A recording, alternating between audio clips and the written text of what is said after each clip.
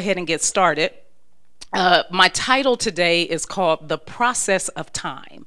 The Process of Time. And I love what Pastor Keith did in his graphic there. But God is all about time, timing. He's all about timing and time. And so if you'll go to Ecclesiastes 3, chapter 3, and we'll start at verse 1. Ecclesiastes 3, starting at verse 1.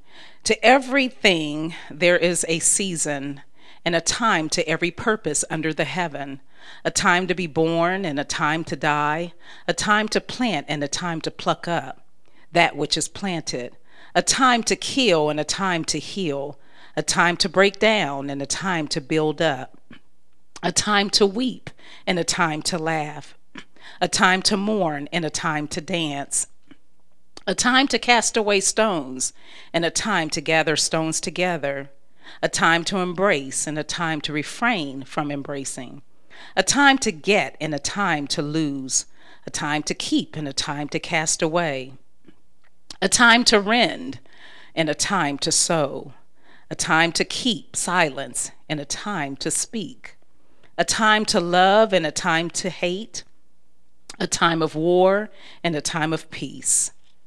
And so I'm going to stop there. And actually, no, I want to go to verse 11. It says, He have made everything. Now, notice he says everything. So that's the good, the bad, the ugly. In fact, all through verse 1 through 9 or 8, it's a contrast of each one of them. I mean, there's in other words, happy, sad, good, bad, hate, love. But he says here in verse 11, he have made everything. That's the good, the bad, and the ugly, beautiful in his time. Also, he have set the world in their hearts, or in their heart, so that no man can find out the work that God hath from the beginning to the end. I like another version. I'm going to read it from the Amplified version because I think it kind of breaks it down a little further. Let me get there. All right. Bear with me, y'all. It says, God set eternity in the heart of man. He has also planned eternity, meaning a sense of divine purpose in the human heart, a mysterious longing which nothing under the sun can satisfy except God. Yet man cannot find out, comprehend, grasp what God has done, his overall plan from the beginning to the end.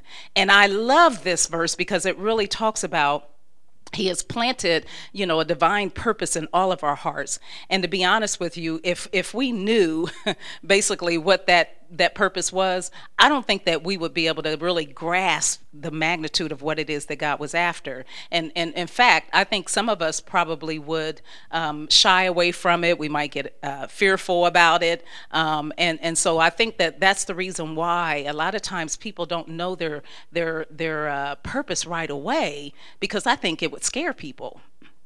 I mean, if someone told you, think about it. If someone told you, like right now, Robert, you were going to be the next president of the United States. that would be like the weight of that task and that office would literally, you probably wouldn't even believe it. You know what I mean? Because you're looking at your own ability. And so God, he places the purpose and all of that in our hearts, but oftentimes he doesn't necessarily reveal right away what it is that he's after in our life. So today what we're going to learn is we're going to learn what's been keeping us stuck in time. That's one of the things we're going to learn. We're going to also learn about the importance of process. And then we're also going to talk about the reasons for waiting. So we've got what's keeping us stuck in time, and the importance of process, and reasons for waiting. So important. I know for me, all of those things I've experienced. I've experienced being stuck in time where I felt like nothing was really happening in my life. And I've also experienced extreme process, and I'll get into some of that later. And then waiting. All of us are in positions where sometimes we just have to wait. And waiting is not always a glamorous thing, and sometimes it's painful to wait. It's very painful to wait because there's a lot of uncertainty. We don't know what's going to happen. And then waiting it can be excruciating because if you're not doing anything in the wait, that's when it becomes excruciating. My husband, when he worked at TICO, which is a training institution for youth that were at risk, he said he learned, I guess one of the guys said, he learned that don't watch time, let time watch him. And what he's basically saying is when you stand there and you look at the clock, doesn't it seem like it just goes forever and ever and ever? Especially if it's something you really want to do. I remember as a child during Christmas time, and we couldn't wake up until a certain time. I don't know why parents did that, but that was excruciating. And so I watched that clock and it was just going on forever. And so time, if you don't do anything in the time, it could be literally excruciating. So let's talk about what's keeping you stuck in time. Now, there's an old saying that time heals all wounds. Now, unfortunately, that's not true. Time does not heal all wounds. It's what you do with the time that heals the wounds. Okay. And so like I said, if you don't do anything with that time, it will be dormant. You'll be stagnant. But if you are on purpose doing something with that time, so you got to be on purpose with time. It can't just be time. What's that song? Times keep on ticking, ticking, ticking into the future. You don't want to keep letting time tick into the future and you're not doing anything. You're not maximizing the time that you actually have, because God, he gave us stewards to be over the time. Think about it. Everybody in this place, time is the same. 365 days a year, 7 days a week. It's the same, but it's not the same how people use it. And so we gotta think about, and trust me, I'm speaking to myself because for a long time I have procrastinated. I have allowed time to just slip by, and before you knew it, like I'm 57. I mean, if you're in your 30s, it's amazing how, like Sean, I remember when I was his age. And time just kept on ticking and ticking, ticking into the future. And I wasn't a steward over that time. I wasn't. I'm going to be honest with you. I mean, sometimes, you know what was so bad about it? There were times in my life I can't even remember the time. Do you remember? I didn't remember. And so, and a lot of it was in my get high days. I couldn't tell you what I was doing in those days to save my life. But guess what? Time was ticking and ticking and ticking into the future, my future. You ever ask yourself, what if I was and I'm talking about at the age where you were able to recognize when time mattered. A lot of times we didn't think time mattered when we were younger, but as you got older, time start to matter, especially when you got into health issues and, you're aging and, you're not in your purpose. And so time matters. But imagine what would your life have been today if you were a steward over your time? Imagine that. Where would you be today? I think about that all the time. I would have wrote the books that I said I was going to write. I would have definitely had some CDs out there. I mean, who knows all the things that I really wanted to be, but all because I did not value and appreciate and was a steward over time, it just kept ticking and ticking and ticking into the future. Okay, so here's another thing that keeps you stuck in time. And I wanted to spend a little more time on this because this is something that everybody struggles with. And that is one word, and it's called unforgiveness. Unforgiveness will keep you stuck in time. It will lock you in the time in which that pain began. You know, I mean, there are times, how many of you can close your eyes? You don't even have to close your eyes, and you can remember the feelings that you felt, the emotions. You can feel it all. Because why? The weight of what that experience that it had on you seeped into your subconscious mind, and it caused you to to kind of harbor on those feelings if you didn't do anything with it in the time, and before you know it, it turned into bitterness. And it's interesting because sometimes, like I experienced unforgiveness years later. I'd share with some of you years later, and I'm talking like in the last 5 or 6 years or so, where I didn't know I had unforgiveness in my heart as it related to my father. Now all these years, I didn't know that. But apparently some seeds were sown, and I just let it fester, and I didn't do anything with it, and I attached my emotions to it. Later I found out that I attach my emotions. That's what gets it into unforgiveness. When you begin to attach your emotions about what happened to you, that's when the whole process of possibly going into unforgiveness begins.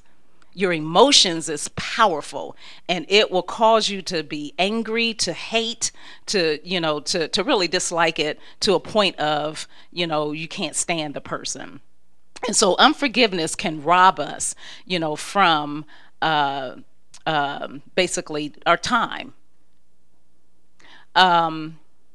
We've got to let go of unrealistic expectation.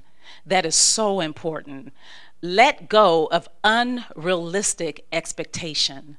Now, I share with you some of you here. I told you I had an offense with my dad, and the reason why I was offended because I expected him to do some things that he just wasn't capable of doing. So that was unrealistic expectations that he couldn't meet if he tried. And so for me to hold him at a standard for something he just couldn't do, that's unrealistic.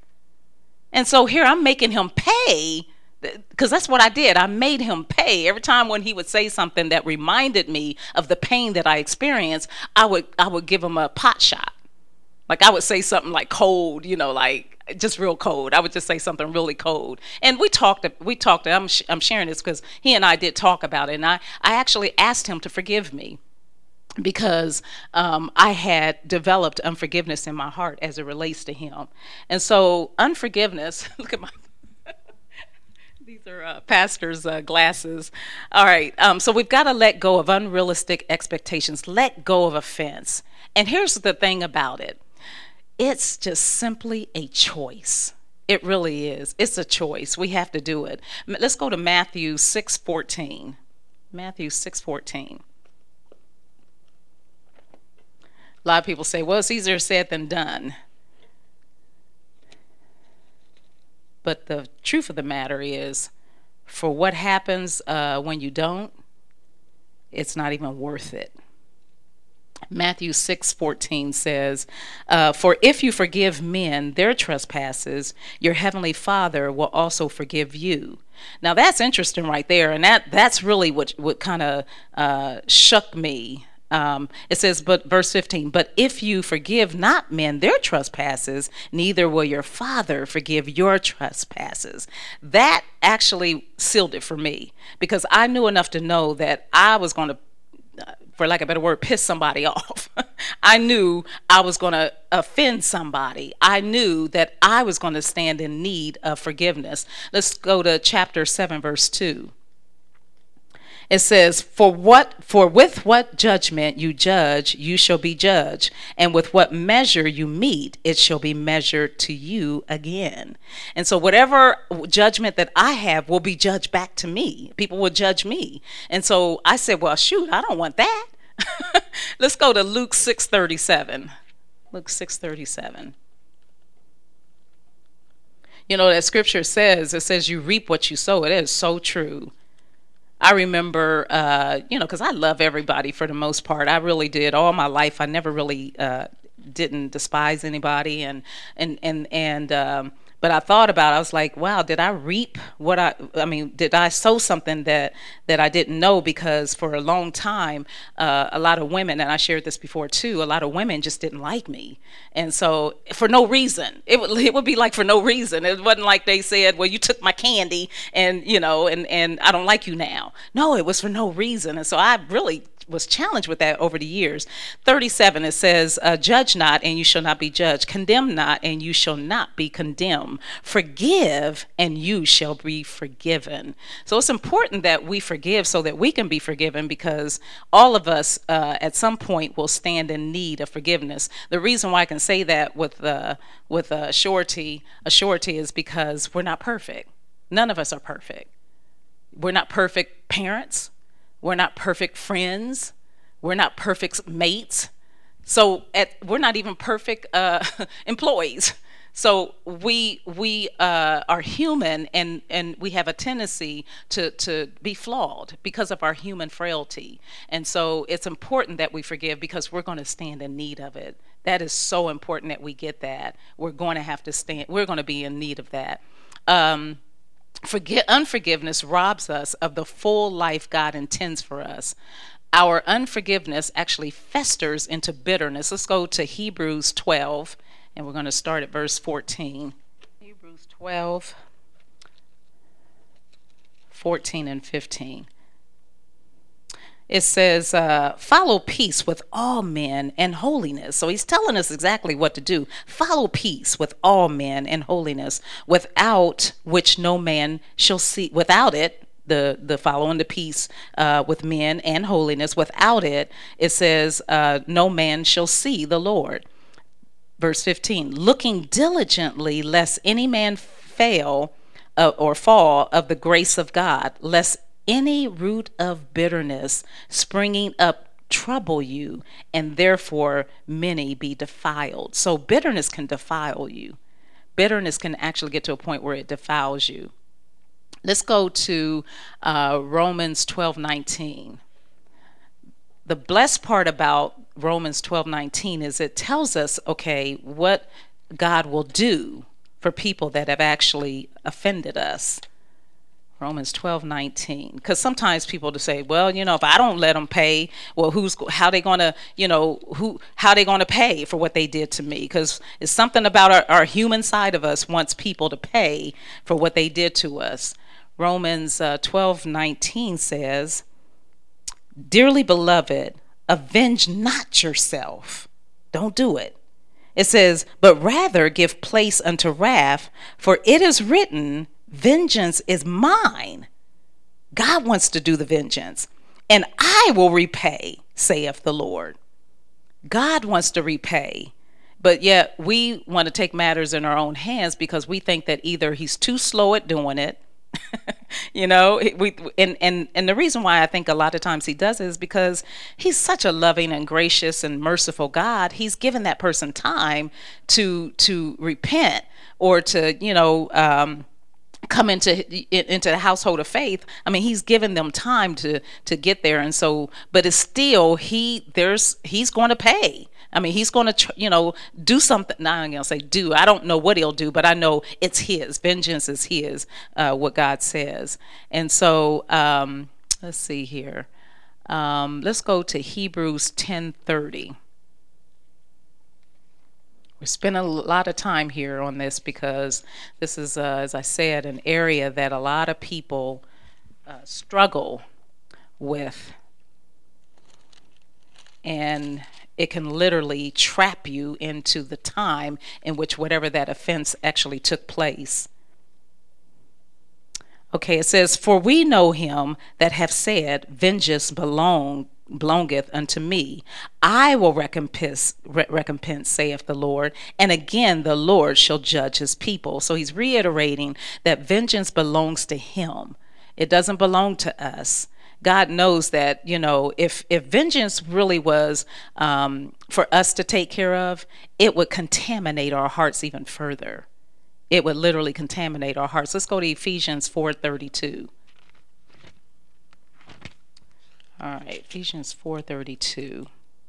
It says, and be ye kind one to another, tender-hearted, forgiving one another, even as God, for Christ's sake, has forgiven you.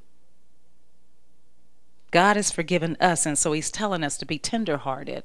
Psalms 119, and we won't go there, but I thought it was a great scripture, 119, verse 165. It says that great peace have they which love thy law, and nothing shall offend them. How about living an offenseless life? Can you imagine living a life without being offended? That's I mean, think about it. That's some heavy stuff right there, but it's possible. It actually is possible. And it's saying that great peace will we have if they have the love, if we love the law. Now, what is the law he's talking about here? Okay, let's go to Matthew 22.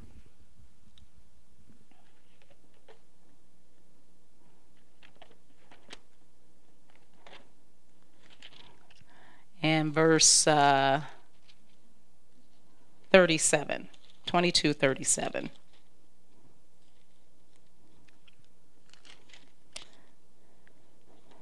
All right, it says, Jesus said unto them, Thou shalt love the Lord thy God with all thy heart, and with all thy soul, and with all thy mind. For this is the first and great commandment.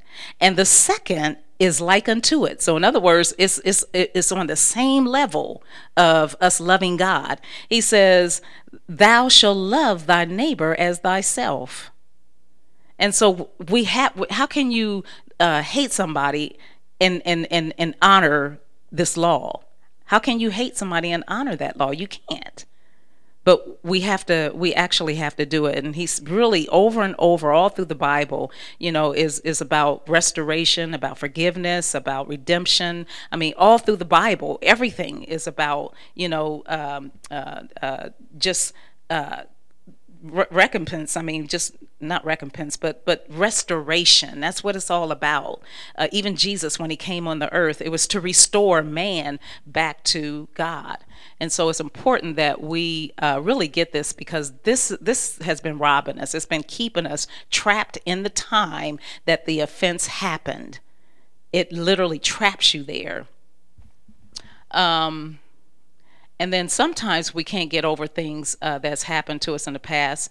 I'm gonna read what I wrote here. For some reason I put this. Sometimes we can't get over things that have happened in the past, but the scripture tells us to forget those things that are behind and press towards the mark of the high calling, which is in Christ Jesus. Now, I know right now I just need to, let me have Sean and then Jamel to come up just for a minute real quick. And then I need Pastor.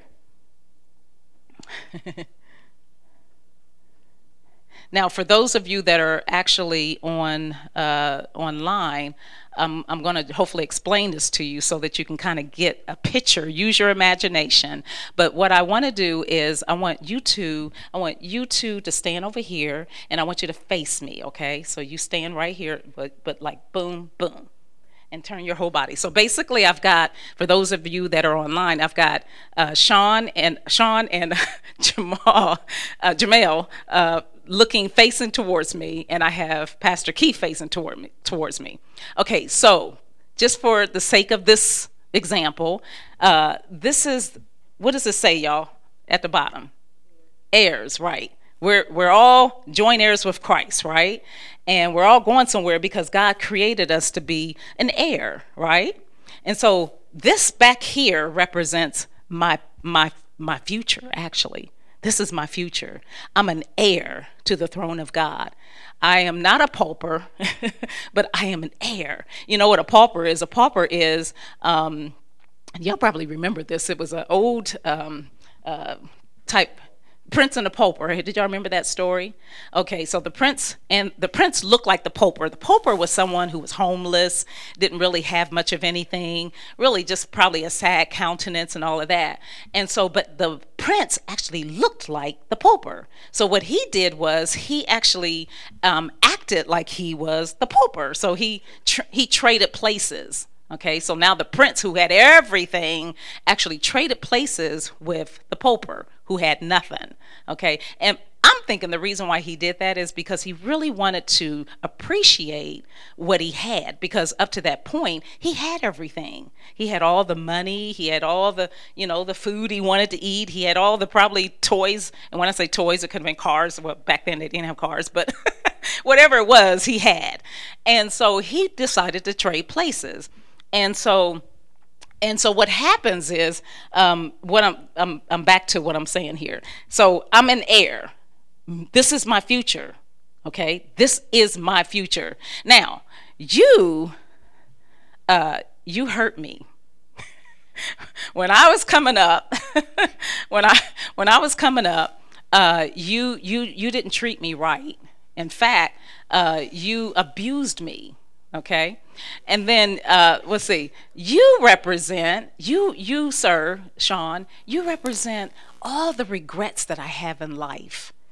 Because I regretted, like, not finishing school. I regretted for, some of the things I said and done. I regretted a whole lot of things. And so you represent the regrets. You represent the unforgiveness, because I really, I'm hurt by what you did to me. I really am. I don't know how I'm going to make it, because you just crushed me. You crushed my heart. You took my heart and you just took it and balled it up and just stumped on it. That's what you did. And so, okay, so, and then for you, let's see what we have you do. You represented all the shame and the embarrassment that I dealt with. I mean, I got pregnant at an early age, and it was so shameful, and I didn't tell anybody, and it was just so embarrassing. I was so embarrassed through life. So you're the embarrassment and the shame. And then I need really one more person, but we'll just, for the sake of time, let's just say this person, Sally, over here. She represents the fear and the worries that I've had over the years. Okay? Now, the thing about this is, as long as I stand face to face with these issues, the unforgiveness, what are you again? The regret, yes. All the things I coulda, woulda, shoulda. We always say, dang, I woulda, coulda, shoulda. And then, you was the shame and the embarrassment. Okay. In fact, by the way, the scripture says that he'll give us double for our shame. So that's a good thing. But anyway, let's say that every day I'm rehearsing over and over. Man, I wish you hadn't did this to me. And you know what? I just regret that I didn't do, I didn't go to school. I regret that I just wasn't the parent that I wanted to be. I regret. And then you is, shame and embarrassment and, what people gonna think. That's what we always do. They still talking about me to this day. And it's been 15 years ago, but they still talking about me to this day. Now, imagine, and then we got Sally and them, which is fear and worrying. I'm just afraid that I'm not going to pay these bills. I'm afraid I'm going to be in debt for the rest of my life. I'm afraid that sickness and disease is going to always be with me. I am just afraid and worried about my life. And will I ever be happy? And so every time you turn around, this person, I don't know why. I can't believe they did this to me. Man, what was you ashamed?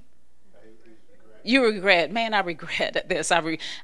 Man, I wish I could have did this. If only I would have, wrote that book many years ago, I'd probably be a millionaire right now. And then, man, I'm just so ashamed. And I know those people are laughing at me now because, now, if I keep doing this, y'all, every single day, rehearsing and thinking, and then even saying, because we always say, I wish I could have did this, coulda, woulda, shoulda. We always say that person get on my nerves. Yeah, we do that. That person get on my nerves, and man, I'm afraid. We always worry and fear that something bad is going to happen. And imagine we do all this every single day.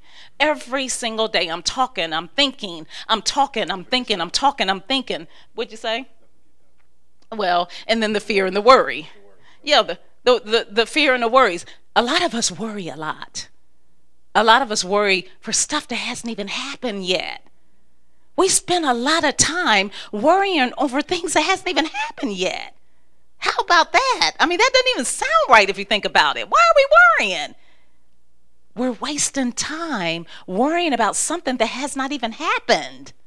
Think about that. That's kind of weird when you really think about it. Sometimes we got to think about what we're thinking about. So the worrying is not getting us any closer to what we want. So why are we worrying? It's almost like we think that if we worry, then it's going to be easier to deal with the situation. But that's a lie. So we got to quit doing it. So I'm talking, I'm thinking, I'm talking, I'm thinking, I'm talking, I'm thinking, I'm talking, I'm thinking. And the one thing that's happening is the scripture says, forget those things. Forget those things. And this is my future here. How am I going to see my future? And I'm studying looking at this. I can't even see it. My future's back here. It's really ahead. I should have had y'all this way and flipped. But do you see what I'm saying? I am an heir, not a pauper. I'm a pauper as long as I'm continuously in fear and worry and shame and embarrassment and regrets and offense. I'm not going anywhere. God wants us to turn away from those things. He got it. He got this thing, y'all. It's not taking us any closer to our desired outcome. It isn't. If anything, it's holding us back. It's actually holding us back. And so we gotta know when to let go. Look, I love you and everything. Regrets, I can't do nothing even if I tried. So regret, you got to go. God's got you, by the way. So look, that's between you and God. And then the shame, I'm going to get double for my shame. See? And the scripture says that stop, he's giving me faces. My life is not my own. I've been bought with a price. Okay? And so there's a scripture, but it's not coming to me. What's the scripture?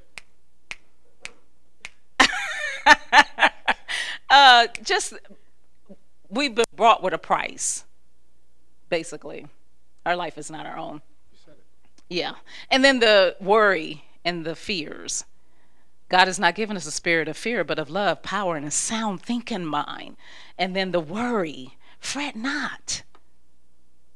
And in this part here, stand still and see the salvation of the Lord. He's got my back. But he ain't gonna have it as long as I got it. Why would he? Matter of fact, I done got in place of God, and I'm the one taking charge, as opposed to just yielding to him. Turn him over to his own reprobate mind. That's what the scripture talks about. So thank you all. I just wanted to give that visual because it's important that we really see what are we forfeiting when we decide we don't want to let someone go. We are forfeiting our future. We are forfeiting the successes in life. So stop living in your past failures. And here's another one. Stop even living in your past success. Because sometimes your past success can cause you to just kind of rest. you know, they think they hung the moon, and they keep telling the same story over and over about how good they were in track, and they're 59 years old. Who cares how you was in track, And so, we've got to be willing to even let go some of the successes because God's got so much more for us. And so we need to quit talking about the negative things that happens in our life. Quit talking about it. Quit thinking about it. The scripture talks about cast down those imaginations that exalts itself against the knowledge of God and bring them in captivity. I mean, we got to bring those thoughts under the obedience of Christ Jesus. What does he say about these things? We got to bring those thoughts into captive in the name of Jesus. And so we gotta do that. We gotta stop talking about the things that has happened to us, and we gotta stop thinking about it over and over, replacing it or replaying it like it's a video game.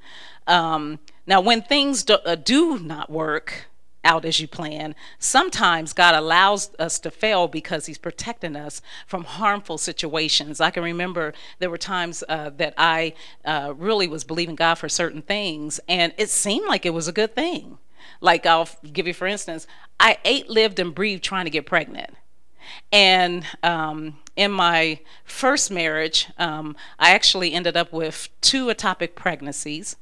I also ended up with, I think it was 18 embryos because I went through in vitro fertilization.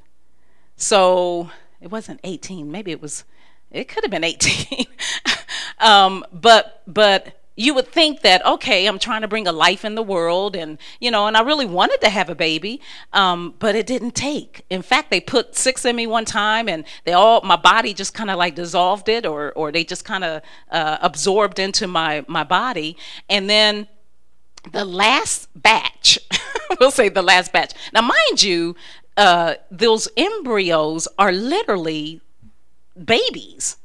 They're actually, because they've divided and all of that. So technically, I guess I would have had, I don't know, maybe I probably had 18, 19, 20 children. Well, on that last go around, I found out that my ex-husband was on crack. Imagine if any of those babies would have took. And then the marriage didn't work out. Thank God it didn't work out. Nothing against you, brother man, but it wasn't supposed to be. You know what I'm saying? It just because I was in my get high days, to be honest with you, I wasn't in my right thinking mind. And so I wasted time because honestly, there was other reasons why I got married than the right reason. And the reason why it was the wrong reason is because I wasn't thinking. And time just kept ticking and ticking and ticking. And I stayed in that marriage for like 8 years.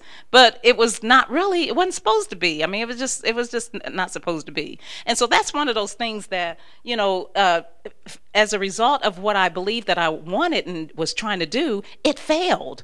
But I can see now why. I know good and doggone well, Pastor, I don't know if you would have took me with all them babies if I had all them babies. I don't know. I mean, at least I only had one, but to have 20? Oh my goodness. And I had 2 ectopic pregnancies, one on each side. 1 year had an ectopic pregnancy, same person. This is by the same person, y'all. One pregnancy on one side. The next year I had another one on the other side. And I was devastated. But guess what? Now fast forward, oh my God. I'm so grateful. I mean, I'm just grateful because God knew. He knew that I wasn't supposed to bring that seed into this earth. He knew that. And so it was imperative that, or it is imperative that we understand that sometimes he will use failure, or there's a reason he's protecting us, keeping us from a harmful situation. And sometimes he will use failure to develop us and to mature us. Because honestly, all the things that we went through, even at the former church, a lot of things were caught, not taught. And so because we were involved at a higher level at the church, we know what not to do. And not because someone said, okay, now what I want y'all to do is when you get down there, don't do this, don't do that. No, we experienced some things, even as far as serving. And now we're a better server because of having served. Do you see what I'm saying? So, but sometimes God will actually develop, because that situation turned it wasn't all failure, but there were some moments where it was distasteful, but God used it to help us to become better for him. Pride is another thing. We won't go to it, but you want to read 1 Peter's 5, 5, and 6. Pride, man. Well, let's go there because I think some people need to read this. 1 Peter 5.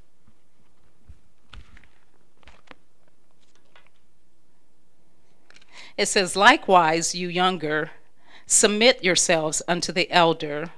Yea, all of you, be subject one to another, and be clothed with humility. For God resisteth the proud, and give grace to the humble. Humble yourselves, therefore, under the mighty hand of God, that he may exalt you in due time. Notice there's a due time. There's a due season for us all.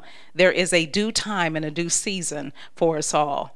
And I'm not going to be able to get through all of this, but the other thing, now let's talk about the importance of process. The importance of process. Process, and I looked this up in the dictionary, process is a series of actions or steps taken in order to achieve a particular end. That's what a process is. Now, process is a part of our journey that actually becomes our testimony. So we cannot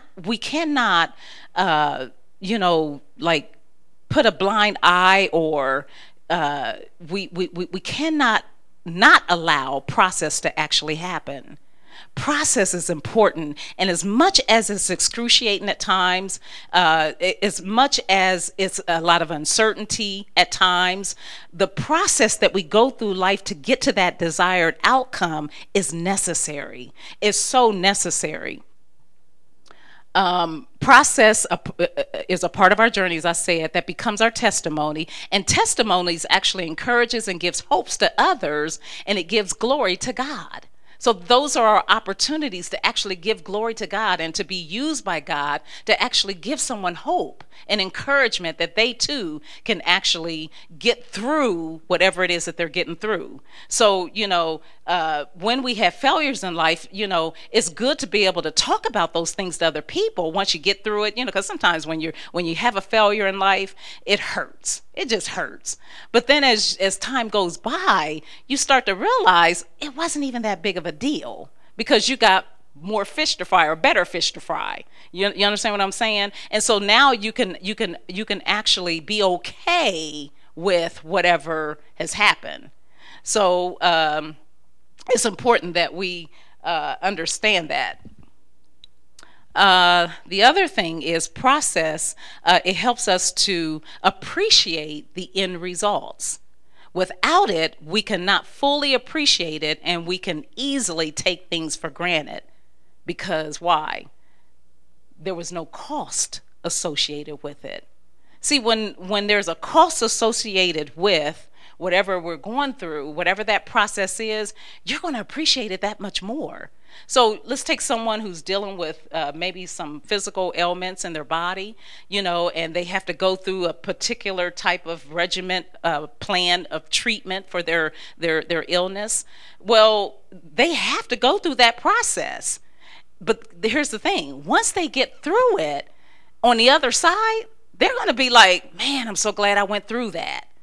And if it was just given to them, well, then they really wouldn't probably understand the magnitude of what really, like, how okay, I won't say who this was, but I saw some friends of ours, they gave their daughter a vehicle for a birthday. And the daughter opened the thing, and it was I think the keys was on this little earring clipper thing. And so the parents said, well, do you see the key? And so she was like, yeah. And then the person said, well, that's your car. And so she said, oh. Now, now she appreciated it, but that was her response because now think about it. She didn't pay for it. She don't really know what it cost. So she can't really appreciate what the parent did because she wasn't the one paying the cost. You understand what I'm saying? So sometimes, we basically there's a cost that what we go through. Like, you hear like the woman, the alabaster, the woman with the alabaster, matter of fact, the song Alabaster Box, and it says, you don't know the cost of the oil. You don't know what I paid for to how the things I went through, the things I suffered through. You don't know the cost that I paid. You don't know, like us. I mean, there's a price that we pay, even pastor in the church. But we appreciate it. Why? Because it wasn't like it was just given to us. Do you understand what I'm saying? It wasn't like somebody just handed over the keys and said, here, I want you to pastor Ayers Christian Center Church. Here's the people in it. We'll give you all the money you need. We'll give you all the help that you need. That didn't happen. It was just the two of us. And so we appreciate what God has done. Why? Because we've seen his hand in every situation. And so now we don't take it for granted. We know we paid a price for, there were times at the old place, I felt so bad for him. He went to the window at the dance studio, and it was just the two of us at the time there, and he went, and let's just say that's the window, and he went out there and he was just looking for people, and wasn't nobody coming. He was just looking, and I was thinking, I looked at him from afar. I said, oh, I wish somebody would just come through those doors. I really felt for him, because think about it, y'all. None of y'all were here at the time when God gave us Aris Christian Center Church. Nobody was here. Nobody was trying to, we didn't have money. So it was like, I felt so bad for him. I really did. I felt so bad for him. He kind of looked pitiful, like he was out there like looking. And so, but see now, because of the price that we paid, we love, we're in tears a lot of times seeing what God has done. So sometimes when you have to pay the price, I said all that to say, sometimes when you have to pay the price, you will appreciate it so much more, as opposed to someone just giving something to you, handing something over to you. Tyrone and the Baileys, they paid a price to be how many years in marriage? 24? 24 years of marriage. There was a price that had to be paid. Y'all, how long y'all been married? 7 years. That's a price. Lord knows we had a price. We paid a price to be where we are today. And we appreciate it so much more, because it just wasn't like we had to do some things. It wasn't like nothing was given to us. And so it's precious seed. It's precious seed that we give.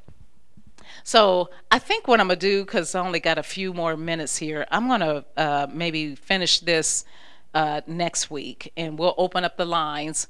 Y'all remember I started talking about the importance of process, because that's important. We got to get this, because process is not comfortable. When they process our hair, put that perm in there, slap that perm in there, depending on how kinky your hair is, it ain't gonna take.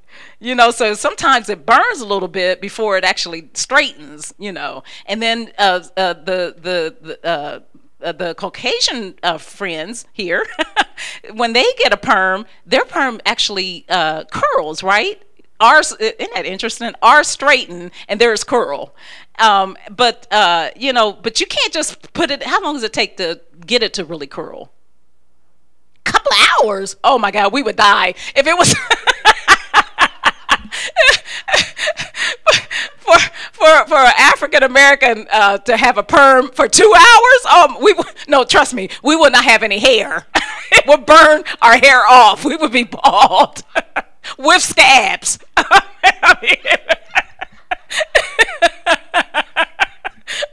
With scabs. So I'm telling you, so process is important, see, and the timing has got to be important, just like the perm. Timing. See, that timing's got to be right. You can't put it 2 hours, Trina. You ain't gonna have no hair. Okay, that's enough.